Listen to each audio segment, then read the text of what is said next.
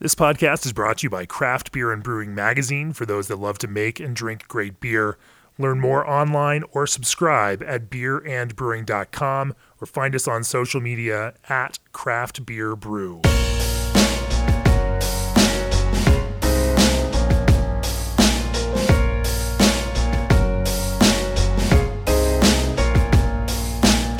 Welcome to the Craft Beer and Brewing Podcast. I'm your host, co-founder, and editorial director of Craft Beer and Brewing Magazine, Jamie Bogner. My guest on the podcast today is the head brewer and blender for Beechwood Blendery out in Long Beach, California. Harrison McCabe, welcome to the podcast, Harrison. Thanks for having me. We've been super impressed with the beers you guys have been making over the last couple of years, the Beechwood Blendery, and our blind panel has loved them.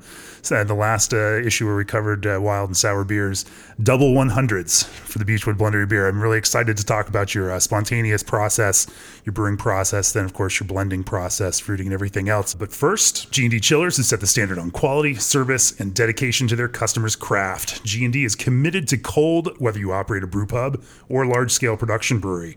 Contact G&D Chillers today at 1-800-555-0973 or reach out online at gdchillers.com.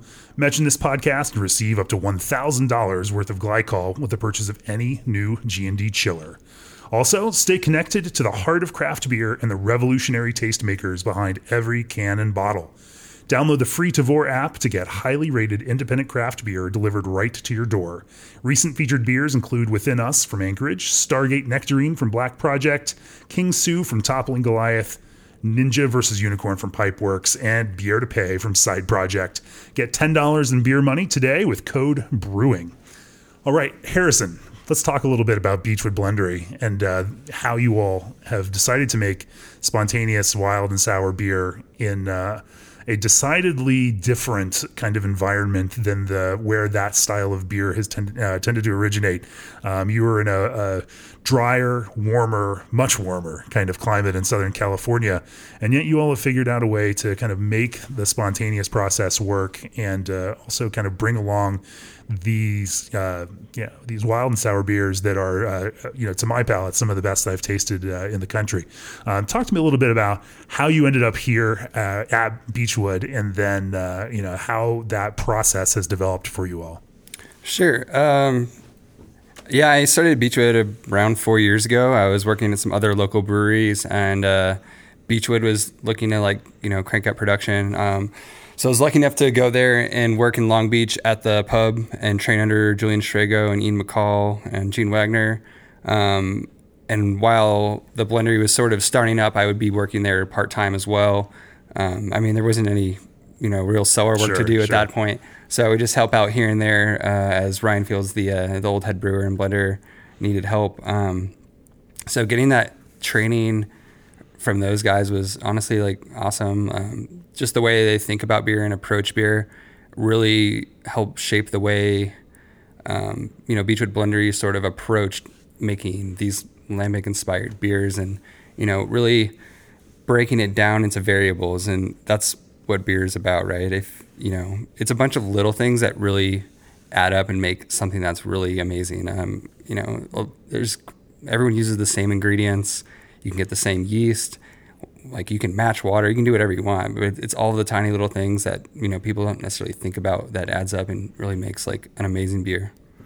Let's talk about some of those things. So, that process that Beechwood took in the kind of launching the blendery, I remember receiving some beers from you guys of the numerical series as you kind of worked through a culture. You kind of moved past that, and now, and I think the idea behind that was to build a culture. You've kind of departed from that now and are brewing spontaneously with beers like Cool Ship Chaos and Funk Yeah. Why make that shift from a kind of, a maintained culture into kind of spontaneous brewing? So the propagation series, the numbered beers, those went over great with everyone. Real confusing, but so not the best brand move. I think it kind of set us back a little bit. I think a lot of people were expecting lambic inspired beers right off the bat, and we were putting out Saison and Berliner Weiss, and whereas from a commercial standpoint, it probably wasn't the best move. It really let us, figure out a couple things here and there, and really figure out bottle conditioning a little bit, and working with ingredients and flavors and cultures and whatnot. I think it was really valuable as a learning tool for us while we waited for some of the lambic inspired beer to start coming online. A couple of beers that are some of our favorite, Dia de los Mangos, actually started as one of those propagation beers, and as well as Umeboshi, our sea salt and plum beer. So there's some good things that came out of that. So you mean they came in terms of like ingredient selection, way that you're fruiting the beer after that, it's developed, or? Well, just, playing with flavors, and, we got to do it with a Saison that was, 6 months old, and we're like, okay, well, we know how to use plums now, and the salt, like we kind of dialed in those levels a little bit. And those beers evolved from that propagation series. Okay. Same with Strawberry Provence, which was an accident. We had Herbes de Provence Saison and strawberry beer, and neither one was better without the other. And we put them together, like, oh, we nailed it. And it became Strawberry Provence, which is one of the, I guess our core beers we make fairly often and really love to do. Yeah. So then why, you were making these propagation series beers, and you were also, started brewing spontaneous beer at the same time, and we're just pushing that back into barrels to let it age before you could release it? Mm-hmm. Oh, yeah. I mean, yeah, we got our cool ship about a year into the blendery. We'll really started using it at that point. In the first year of cool ship beer, we dumped most of it. It was it wasn't good. How'd you know it wasn't good? What was it? What were the flavors that you were tasting that were like, yeah, this is not going to develop? I mean, because when you start making that beer initially, it's all going to taste kind of weird at the start. Oh yeah, totally. I mean, Enterobacter is the main culprit and ruined beer. Pretty quickly within a few weeks if it's too far gone. We weren't pre-acidifying at that point. It smells like rotting cabbage, and it has a bitterness to it as well. In large amounts, that character is not desirable, but in small amounts, it adds a little bit of earthy nuance and texture.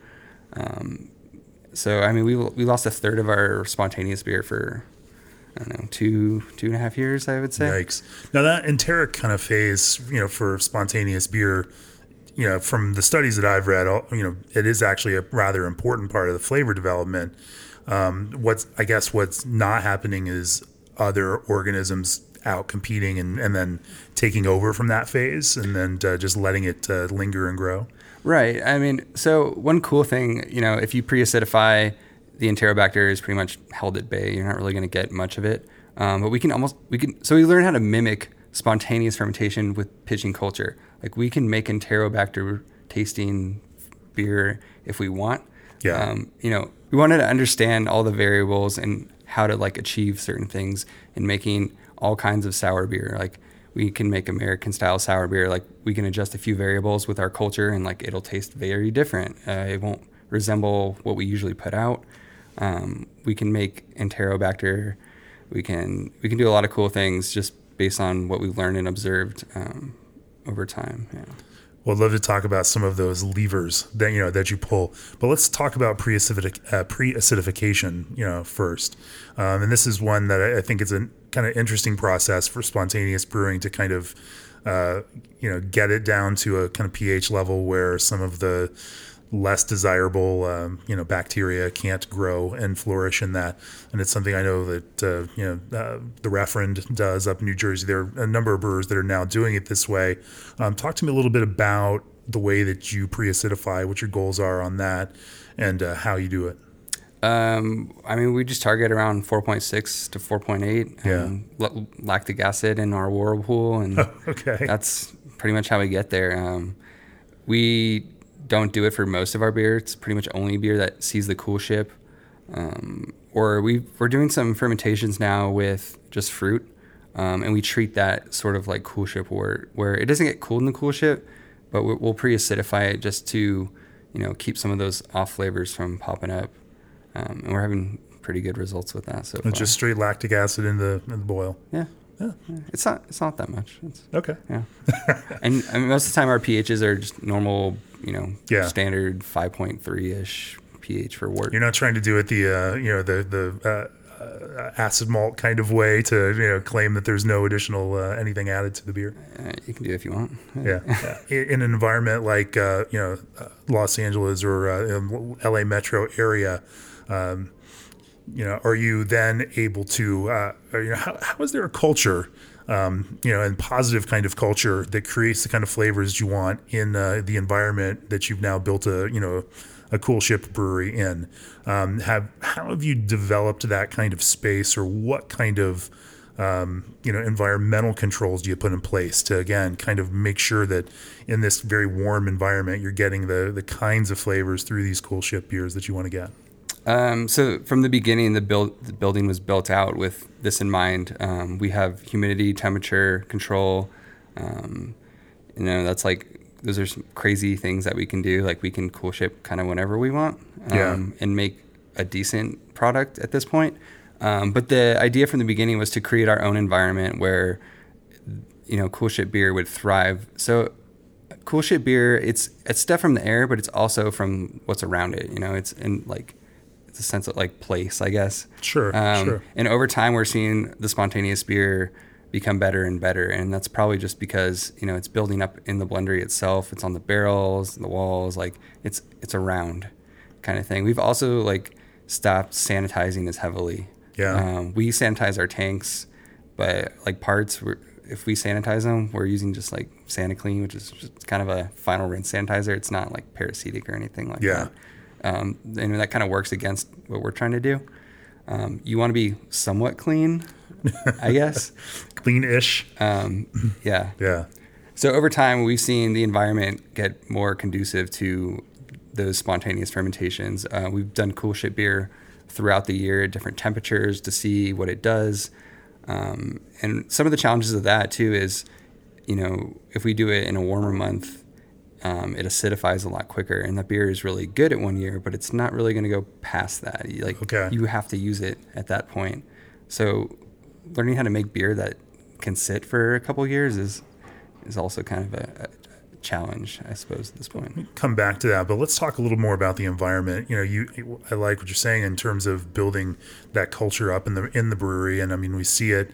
Is up at Area 2. Phil Markowski of Two Roads, has built a new Coolship with a gorgeous ceiling, angled in so that that condensation will gather on the ceiling and also potentially drip back into the Coolship, pushing that in. And, Crooked Stave is doing a lot of beers through their Coolship. Same kind of thing, built a kind of pine ceiling right above the open Coolship. And if you go look at it, you can find these kind of caramelized, almost like sugar droplets hanging off of the roof. But it provides an environment for those kinds of bugs and the stuff that you want to kind of live in.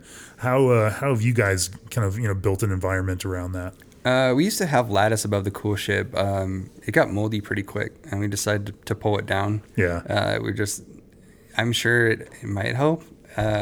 I don't know if anyone's collected the drippings and had it, tested for microorganisms. Right. Maybe it's a thing. We've got the way our building's cooled is we have fans in opposite sides of the buildings blowing in sort of a vortex. So you can see when we Coolship, the steam is going towards the wall, towards the Coolship, from the barrels basically. So the direction of the air is going to the Coolship. Okay. Which is pretty cool. We also have air intake from outside. We've stopped using that. What we felt like was happening was it was actually pushing too much air in and pushing things away from the Coolship from the barrel room. Okay. So we've done experiments with it on and off, but I think we've settled on off. I mean, there's air coming in just through convection, but we don't blow air in from outside anymore.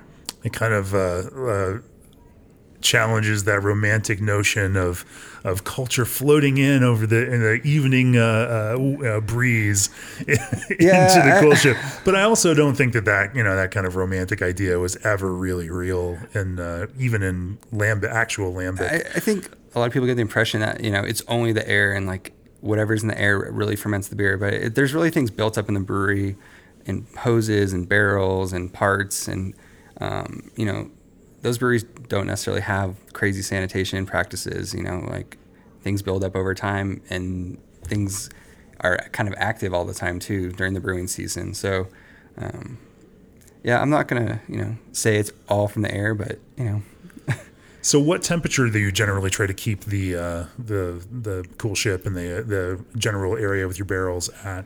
So we create artificial seasons in our barrel house. Okay. We're in California. It's 68 every day and sunny. It gets warm a few months a year. September is actually usually the warmest month for us.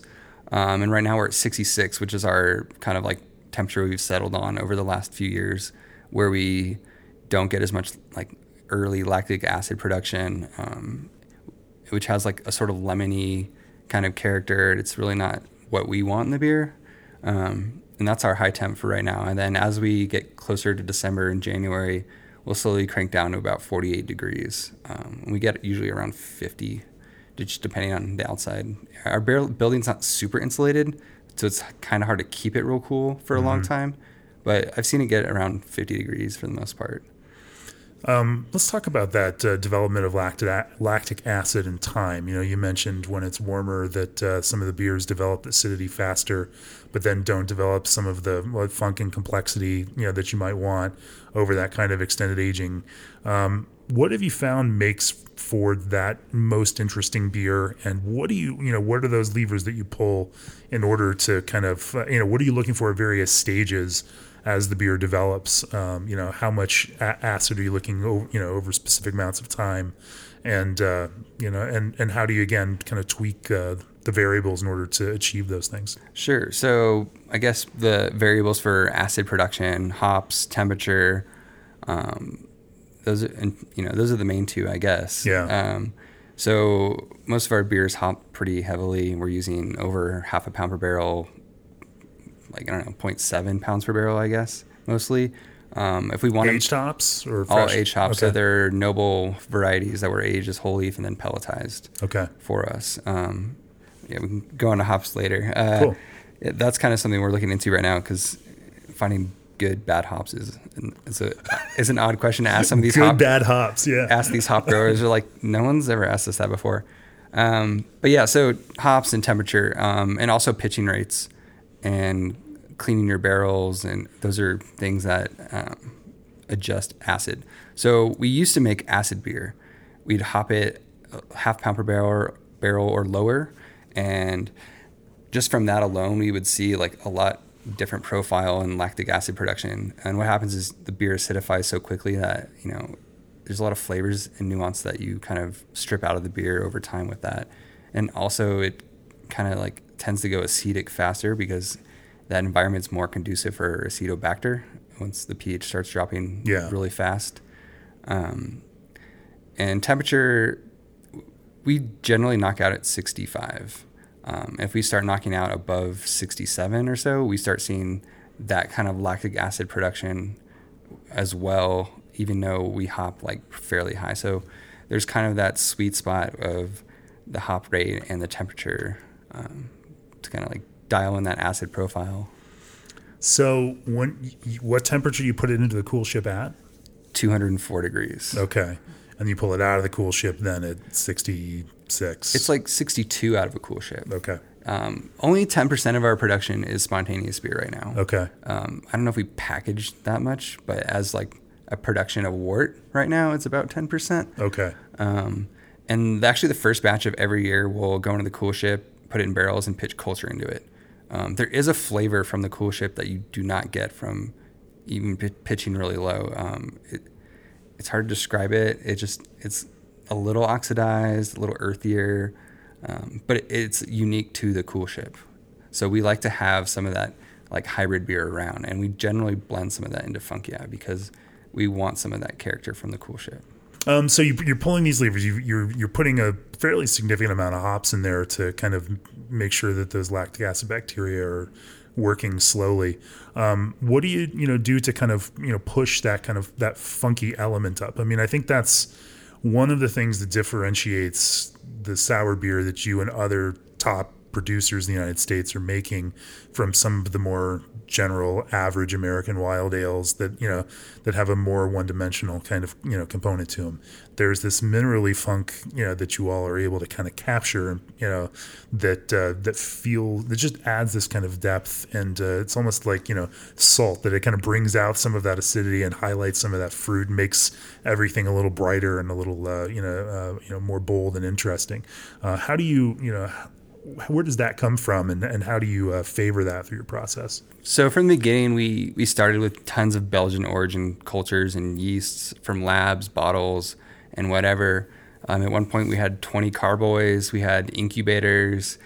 Like we had because the building is sometimes really cold, so we'd want the yeast, at a little bit warmer temperature. Yeah. And we'd pitched all these cultures into barrels at different amounts, different variations. And then over time, we would just, taste barrels and be like, oh, this one's in the right direction. And we'd actually sacrifice that whole barrel, like literally the best barrel we had, into a fresh batch of wort. And then that would go into barrels. And maybe some of them we pitch some more stuff or whatever. And just through selection over time, we kind of guided the culture in the funky direction. It took about 2.5 to 3 years to kind of get that consistency with that. But a lot of it was just through like selection of the right barrels and pushing those to like further the program on. At this point, when we blend Funk Yeah and our new 3-year spontaneous goose inspired beer, we're using the beer itself with a little wort and using that to like as our culture going forward. So that's kind of the way we've gotten to where we are with that. Let's talk a little bit more about that in a second. But first, craft the perfect pour with superior fruit from the Perfect Puree. Picked at the peak of ripeness, the fruit is pureed and packed for optimal fresh flavor and color. But don't just take their word for it. Experience flavor firsthand by curating your own complimentary sample box at perfectpuree.com/beer. That's perfect, PUREE.com/beer. Samples are complimentary for brewing professionals only. And balancing barley and hops is your expertise, and for Clarion Lubricants, food-grade lubricants is theirs. The team at Clarion knows that when it comes to making great beer, you're the expert, and when it comes to supplying food-grade lubricants backed by service-oriented professionals, they're the experts. Clarion will work with you to create an efficient lubrication program that helps protect your brewery. To speak with an expert, dial 1-855-MY-CLARION, that's 855-692-5274, or visit ClarionLubricants.com. Clarion Lubricants, the expert that experts trust. So, fostering that kind of funk in the in the brew house, you mentioned that you are kind of moving some of the stuff you like into some of the places, into some of the other beers in order to kind of keep some of that character going.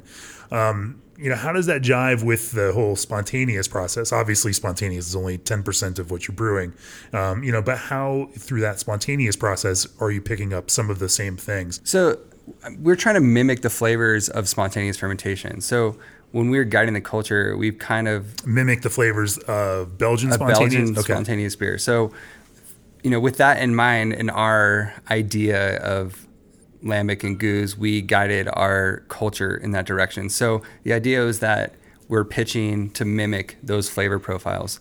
So I think the similarities are going to be strong just because of that. I will say the Cool Ship beer tastes different than the pitched beer always. Yeah. It's not as fruity, I would say. But I mean, they both have similar funky character. Some of that comes from ingredients. So we found that unmalted wheat actually promotes the funky kind of character. So that's really important. The aged hops, again, are also like really important in part of that. But a lot of it's fermentation and, in time. I think, the mash profile or whatever helps a little bit with some of that character. We're mashing pretty hot, like 156, 158, no rest time, and a 193 Fahrenheit sparge. So we want these fermentations to last a year. So you don't really want the yeast to dominate or the bacteria. And that's also, right, hand in hand with our temperature, our seasons that we create in the blendery. Right. So we want warmer and cooler fluctuations through that year. You got to look at the fermentation over a long period of time versus a really short period of time. If your fermentation finishes in 2 months, your beer is going to go acetic eventually because nothing's really active at that point. It goes kind of dormant. How do you carry that kind of that funk character that you're looking for that's Belgian inspired through that spontaneous beer? Is it picking it up just from the brew house itself, or is there some more intentional way that those flavors are getting into the beer? I mean, we make honest spontaneous beer. Like the barrels, all of our barrels, every brew, no matter spontaneous or not, are steamed and power washed with hot water. Like we've put beer like wort into the barrels to see like, is there stuff still in the barrels? And we've never made anything good doing that. It never gets sour. It just tastes weird, and it's probably not good to drink. So a lot of it's through blending, honestly. We make Funk Yeah, which is a blend of spontaneous, not spontaneous, cultured beer. We also made our new beer. It's called We Are Who We Pretend to Be, and it's a 3-year spontaneous beer. So you can try our cultured version versus the spontaneous version. We made 2 like 3-year inspired beers. We tasted hundreds of barrels to select maybe, I think 20 total, like 9 for one beer and 11 for the other one. A lot of that character comes through blending as well. Like not every barrel is crazy funky or right. It never happens really where you get that one barrel it's got everything, it's perfectly balanced with acidity and funk and, texture. A lot of, those flavors are through blending, and it's interesting because the actual blend age of both of these beers happen to work out to be the same. So I don't know if that was just, we have this idea of what a 3-year beer is supposed to taste like, and we're blending to that. So these beers have like similar acid profiles and characters. They're just a little bit different from each other. So I think it's really cool that, a consumer could try, it's method traditional because we wanted to learn that mashing that way doesn't make those flavors. Like, that's why it was important to us to do that. And that beer just happens to fall on the method traditional thing. So sure, we'll put it on the label. And then Funk Yeah, it's made the way we think we can make the best beer possible. So I don't know. That's actually a cool thought. So you are adhering with some of the beers coming out of the blendery to method traditional, but then you're also making beers that don't adhere to that because you're developing another process that's different than that method traditional process that helps you make beer that tastes a little bit closer to what your flavor profile is. I think philosophically that's a interesting standpoint to take, and the other brewers like Trevor Tegard kind of take the same kind of thing. I'm not going to adhere to some list of the way that I have to make it in order to put a logo on a label. I'm going to make spontaneous beer the way that I need to make it here in my local environment in a way that makes the best beer, the beer that tastes the way I want it to taste. I think those are certainly fair concerns, and it's there's nothing more American than trying to do it our own way, taking an inspiration from somewhere else, but also, figuring out the processes that work and the same processes that work, in the heat of Texas or in the warmth of Southern California, may not work in the damp coast of Oregon, mm-hmm. or, they may be different than what works in the kind of humid Sun Valley. So, what in that sense, is there a future for method traditional for you, or are you now kind of moving past and that you've learned what you need to learn from that, going in your own direction? I don't think it's not necessarily my decision to make alone. I want to talk to everybody at the company and be like, hey, like, I don't think this is the best way for us to make spontaneous beer. I'm probably going to move away from it. The next couple of years of beers might still fall under that designation. Because you made them that way and we've made them that way for the last 4 years. But it was really important, to make things the way they've been traditionally made and explore those variables again and make sure that we know what it does before we decide we don't need to do it. So you learned then that it's not the mash that creates the funk, that it is that fermentation kind of process. What else did you learn from their method traditional experiments? I mean, it's a little bit of both. The mash, it does make a difference, but I think you can achieve... There's the thick dextrinous mash with, lots of hard to ferment stuff that kind of stretches out that fermentation process. Mm-hmm. And it's a little bit system dependent, right? So for us, we're seeing that the spontaneous beer typically comes out a bit thinner than our cultured beer that's mashed differently, and we actually prefer that sort of texture and body in those beers versus some of our spontaneous stuff, which is a tiny bit thinner occasionally. What's the difference in the mash process that you guys prefer now for your own non-method traditional stuff? So our preferred mash is just a single infusion, real hot, 158. We recirc for 10 minutes and then start sparging and running off. And that's it. I mean, we get like a really long fermentation that way. The beer, after 4 months even, it's not even like half attenuated. Like we're also pitching really low, which is we found really important too. And, when you pitch higher, like you just kind of ferment all the sugar out, and just some things go dormant. It's just not like an active thing for a long time, and that's where the nuance comes in. So, for these beers that you're pitching, and you say you pitch low, are you? I mean, these are mixed cultures, I assume. And so how are you, cell counting, it doesn't happen the same kind of way that you would, count in a kind of monoculture, single culture yeast. How do you know, and measure these kinds of volumes? Do you have a general, are you just doing it out of experience? I know if we push this kind of volume or weight into it, that it's, this is what's going to be low, or this is what's going to be high. Yeah. In the beginning we tried different amounts all the time. And now we've kind of settled on like 2 liters of carboy culture per oak barrel. And that's the sweet spot. But it also depends how active it is. So if we topped it, like say we brewed last week and we topped it up and it's actively fermenting, I'll be like, okay, well, I only need a liter because it's already kind of going. If we pitch real low, that's when we can get the Enterobacter character, and we do it occasionally because I like to have a little bit of it around. Not everyone likes that flavor, but they don't know if I blend it in because it's so low, and I don't know, it just adds a cool complexity sometimes. How do you maintain that culture? That's certainly a challenge. These things can drift over time. That they're living organisms, and they compete, and they can outcompete, and move in directions that may not be ideal. It's hard to kind of bank these mixed cultures and then grow them up in some sort of way, off of banked, because stuff grows at different rates. So how over the long, you're hinging an entire sour, wild, funky beer program on these flavors that you've worked very hard to develop. How do you keep that going?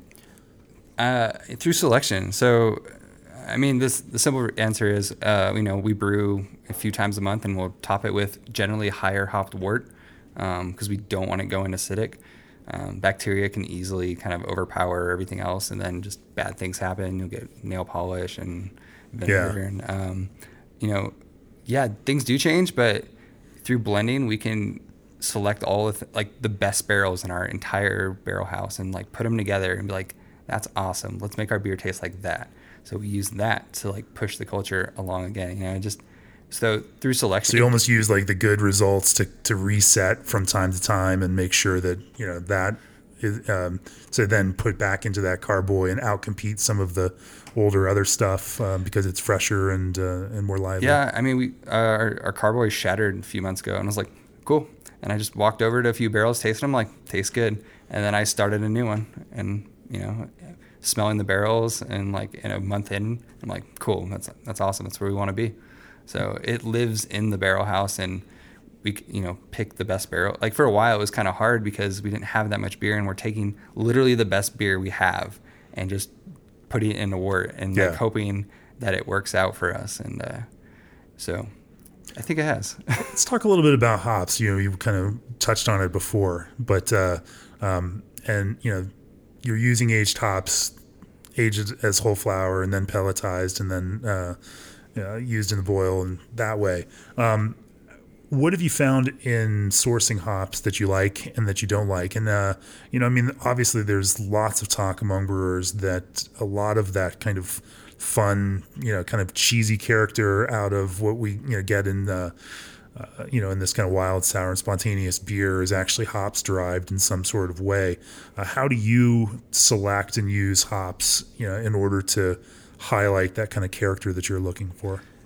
So I would never describe the hops that we're using as cheesy. I think they're beyond that at this point. Beyond cheesy. Beyond cheesy. So it mostly smells like dead grass and like 1,000 wet puppies. Okay. That's how I would describe it. 1,000 wet puppies. 1,000 wet puppies. Especially when we cool ship the whole building, like it stings. It's like a puppy party in there. So we're kind of coming up on 4 years, and we bought a huge lot of all the aged hops from one supplier because we didn't know if they were going to be made again, and we're like, this is kind of important for our program. Yeah. So now we're having to find new old hops, and we're starting to do a lot more analytical things that we haven't done on hops before. So we're testing our wort IBUs. We're going to test the final beer IBUs and kind of see, like, is it an IBU thing that keeps acidity at bay, or is it just sort of the other things that are in hops from a volume standpoint? And then what's happening to these hops? So I think we're trying to tag along on the hazy IPA hop research thing where the biotransformation, and we're going to be like, hey, we have these aged hops. Like, what happens to these compounds through fermentation? I think that's like a really valuable thing to learn and know about. And it doesn't seem like people have answers yet. But anyway, getting back to like the funky character, it does have an earthy, funky thing going on. It's not necessarily the sole reason the beer is funky, but it doesn't hurt. It definitely needs to be in there, and it needs to be old noble hops. I think you can make really cool beer with low alpha American hops, and you'll get different character. It won't taste like it came from Belgium, but it might be really good. Yeah. So I think that's something we'd like to try. Especially with the cryo hops now, they pull out of the oils and then there's like leftover matter. I'm like, that's kind of perfect actually. So those might work out really well if we get to age those. We want to try and learn as much as we can and try things. So you've certainly learned by using some different hops. What did you learn? What kind of flavors do you get out of those not noble hops or not aged hops? If the hop is higher than like 3.5% when it's fresh, it's not going to work as good. I don't know, there's something about it. It's just way too bitter, and it doesn't come across right. It's too much. What was the rest of the question? Are there any flavor contributions from non-noble hops that you've learned from over your test processes? We've tried some American hops. Like we've tried old Cascade, and they're just like crazy citrus peel. But again, just way too bitter and like almost unusable. We'd have to blend them out like a lot to make it palatable even. So you're using a lot of hops, but you're using very low alpha hops, to do that. And you mentioned you're studying the IBU contribution. What is your typical IBU goal, for these hops?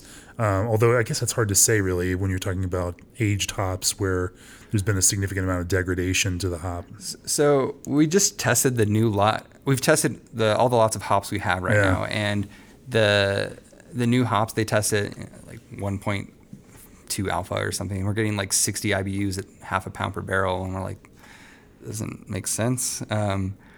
So there's like, I guess I don't know all the science behind it yet. I don't want to like make statements, but things become more soluble as they get older and oxidize. So you can get more out, like alpha acids and beta acids out of the hops when they get older, kind of thing. We're not quite sure yet. That's something we're looking into.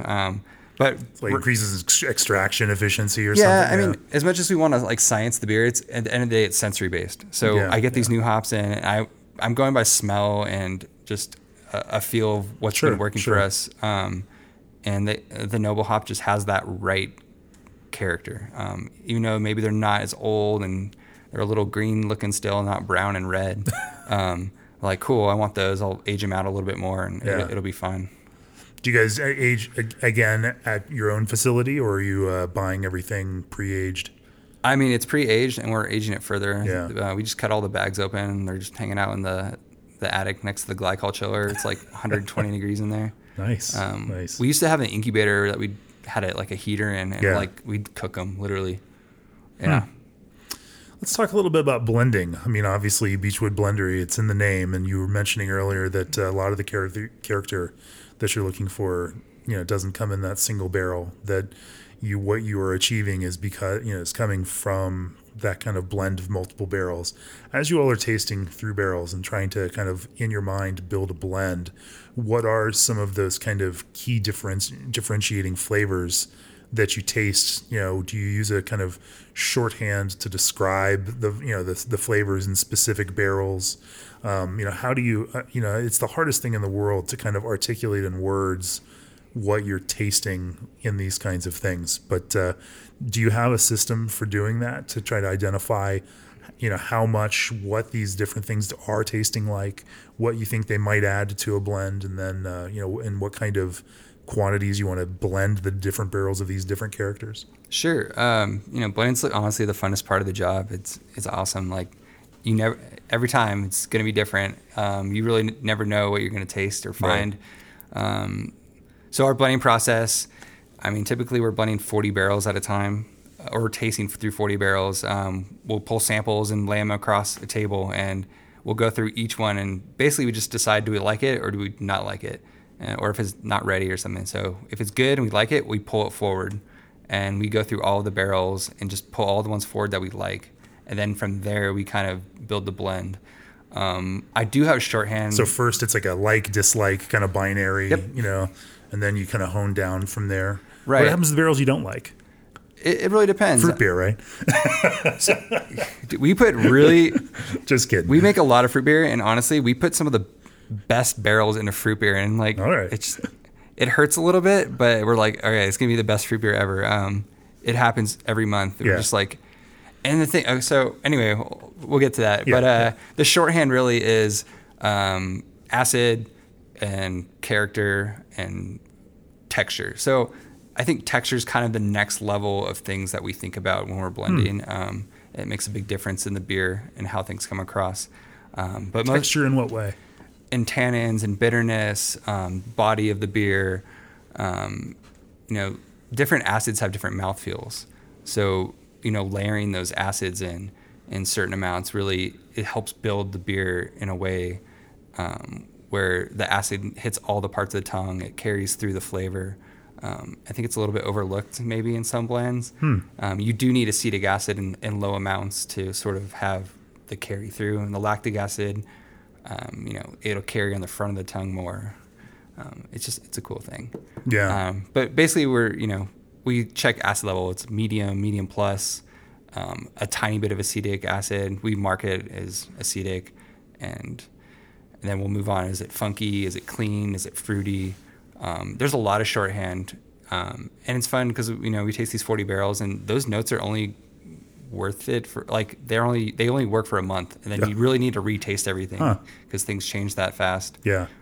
We've set barrels aside. We're like, oh, this is gonna be perfect for this blend. In a month and a half, we go back and we're like, it's not right at all. It's kind of like getting a different set of paints every time, and figuring out how to paint that picture.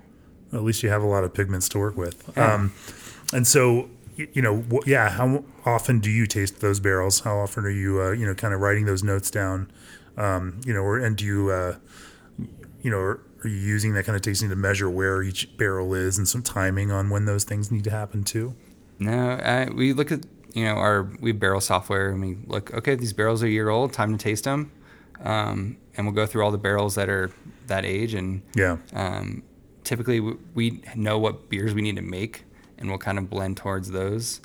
Most of the blends for us, it's 7 or 6 oak barrels for a single batch, and 10 or 11 for a double batch. Yeah. And we have so much barrel stock at this point, like we can make awesome blends pretty consistently. It's not that often where we fail at a blend, but it does happen where you just don't have the right pieces, and you have to go back and check old notes and look for other barrels and be like, okay, I don't have that really funky barrel that I need for this beer, or if it's a lot of barrels, you have to come back another day and do it. So Funky, for example, it's 4 days of blending to make that beer. It's a ton of barrels to taste through and kind of sort down to the best, 12 or whatever. It's a lot of work. Yeah.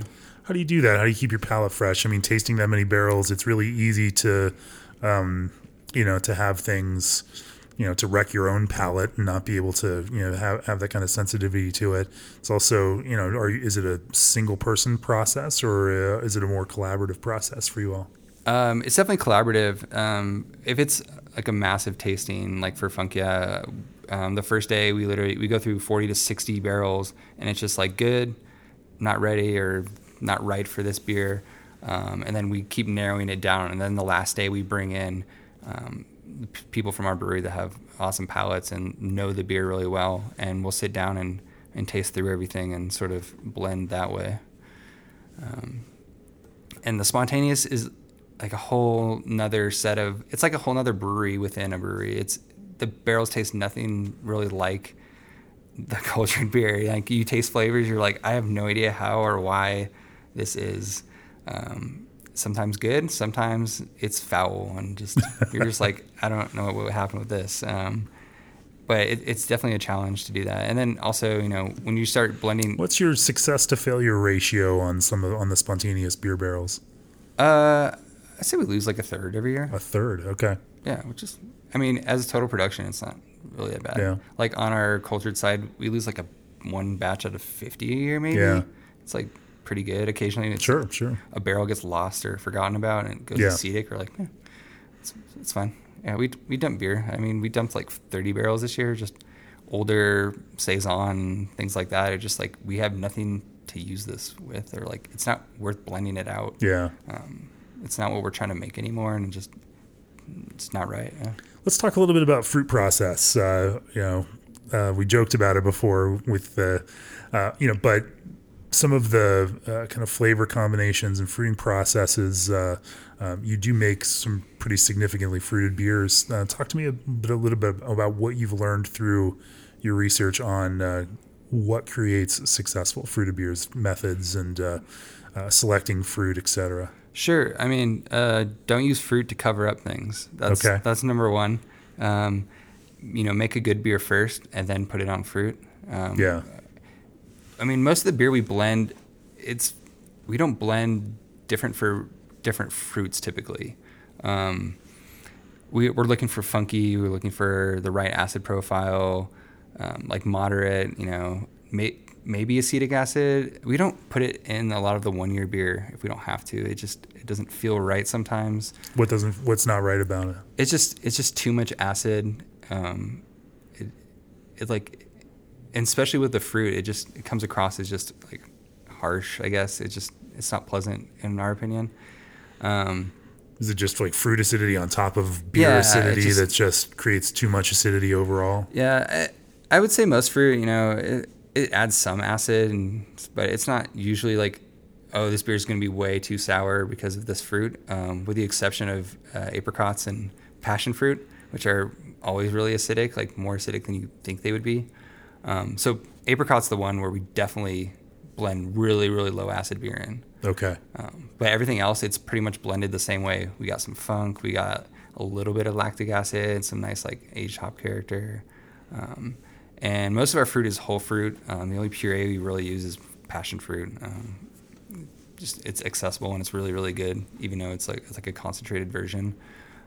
So we do whole fruit. We go into purged oak barrels that have just been cleaned, fruit it, purge it again. You're fruiting in oak? Yep. Okay. Everything is fruited in oak and fermented in oak. Why that? Why not in steel tanks? Well, now that you ask. So again, it comes down to blending. So we have 3 opportunities to blend these beers when we fruit them. So we make an initial blend, and we leave about 1.5 feet of headspace in all these barrels and ferment all the fruit for a month. And we'll taste through all of them again. And we can decide again what barrels to top them with. So we can make another set of adjustments on acid and funk and character. And then after another month of re-fermentation, we'll go through and taste all of them again. And we can blend it back, or if we need to add more fruit, we can, and just refruit it, which doesn't really happen. We kind of fruit on the lower level, I would say, for a lot of things. Like, we still want it to taste like beer. But there's a huge advantage to be able to adjust those blends that many times. I think it's a little bit more work and time consuming, but I think the results are so much better. Why do it that way and not just after that barrel is done fruiting, blend with a barrel that's been done a completely different way, to kind of go halvesies on that. I mean, it just seems like that's a pretty work intensive process to be pouring more beer into a already fruited barrel. It is a lot of work, but I wouldn't do it any other way, to be honest with you. Like, throw in all of the fruit and beer. And you're not worried about like additional oxygen pickup or some of the other stuff that happens every time you open those things up? No, I mean, we purge heavily before fruiting and after. The fruit can trap oxygen in the barrel. So we do the purge before and after. And, a month into that, like, the headspace is pretty much all CO2. If you put your nose in there, it burns. So we don't really worry about too much oxygen pickup. We've never seen, like, a barrel go like super acetic super fast. And also, Acetobacter is like a temperature thing. We don't get warm enough to really favor that in our beer. After a year of fermentation, like, Acetobacter is pretty dormant at that point for us. We have to find acetic acid most of the time. It's not like around all that often. What do you mean find acetic acid? Like, literally, like, taste through a bunch of barrels and maybe just find the one that has some acetic characters so that you can add it to a blend. Mm-hmm. And I mean, we only use the ones that have just a hint of acetic acid, like just above threshold. Anything more than that, we just dump it. It's too much and not worth it. So you doing any kind of like punch down, or are you just cutting up whole fruit or getting it already pre-cut? What's that look like? We don't cut anything. We just shove it in the barrel. Shove whole fruit in the barrel. Yeah, we just through the bunghole. You don't like. If you cut it up, skin on, or pits and everything. Pits in 2 months, it's not really going to add a ton of flavor. Yeah. If you longer contact, you'll get a little bit of like that nutty kind of thing. It's not something that we necessarily want in the beer, but some people like it. Yeah. We just shove it in. I mean, it's actually easier to separate the beer from the fruit at that point. We just push everything into a fermenter and use time and the cone and dump it out. And our yields are really good. Like, there's really no beer left in the barrel at that point. It's working well for us, I think. Yeah, it's an interesting one. Yeah. What other anything new on the horizon that you're really excited about? New processes, new beers. What's the stuff that's getting you excited these days that you're embarking in? Well, we're actually putting out our collab beer we did with Shacksbury Ciders today. They sent us culture from their wild apple program, and we fermented our wort with it. So it's kind of this really interesting hybrid fermentation beer, but it tastes like a Basque cider. It doesn't have any of the. It's hard to describe it. Like, the texture is different, the flavors are different from our beer, like, drastically. It's just a really cool beer. It came out really awesome. Like, it's very different from anything we've ever made. And I think in terms of understanding like these fermentations and our wort, it was really cool. Like, success that we've had doing something very different. Again, with that, like, fermenting with just fruit is something we're really like excited about. I think you get really different and unique beers from those. The more saison, like, I would say, than like lambic or goose tasting, but really interesting, awesome stuff. Interesting. So you're doing, are you pressing juice then and fermenting fruit juice separately from beer, or what are you talking about when you say fermenting fruit differently than beer? Oh, so like we'll brew a batch of wort and we'll shove 10 pounds of peaches in it, and whatever's on the peaches will ferment the beer. Using that culture off of okay. So it'll have a very different terroir than, beer we make spontaneously or whatever. I think it's a really cool way to make unique tasting beers. Cool. Well, Harrison McCabe, thanks for joining me on the podcast. If people want to learn more about Beechwood Blendery, where do they find you guys? BeechwoodBBQ.com. Our website's pretty good. Our Instagram, Beechwood Blendery. Those are the best places. You ask questions, they'll go to me at some point. Yeah. Awesome. Well, I'm excited to try some of the beers that you brought to share with me, and it's a little early in the morning for us to be drinking, and I have no glasses around here, but we'll find some before we get out of here. G&D Chillers is committed to cold.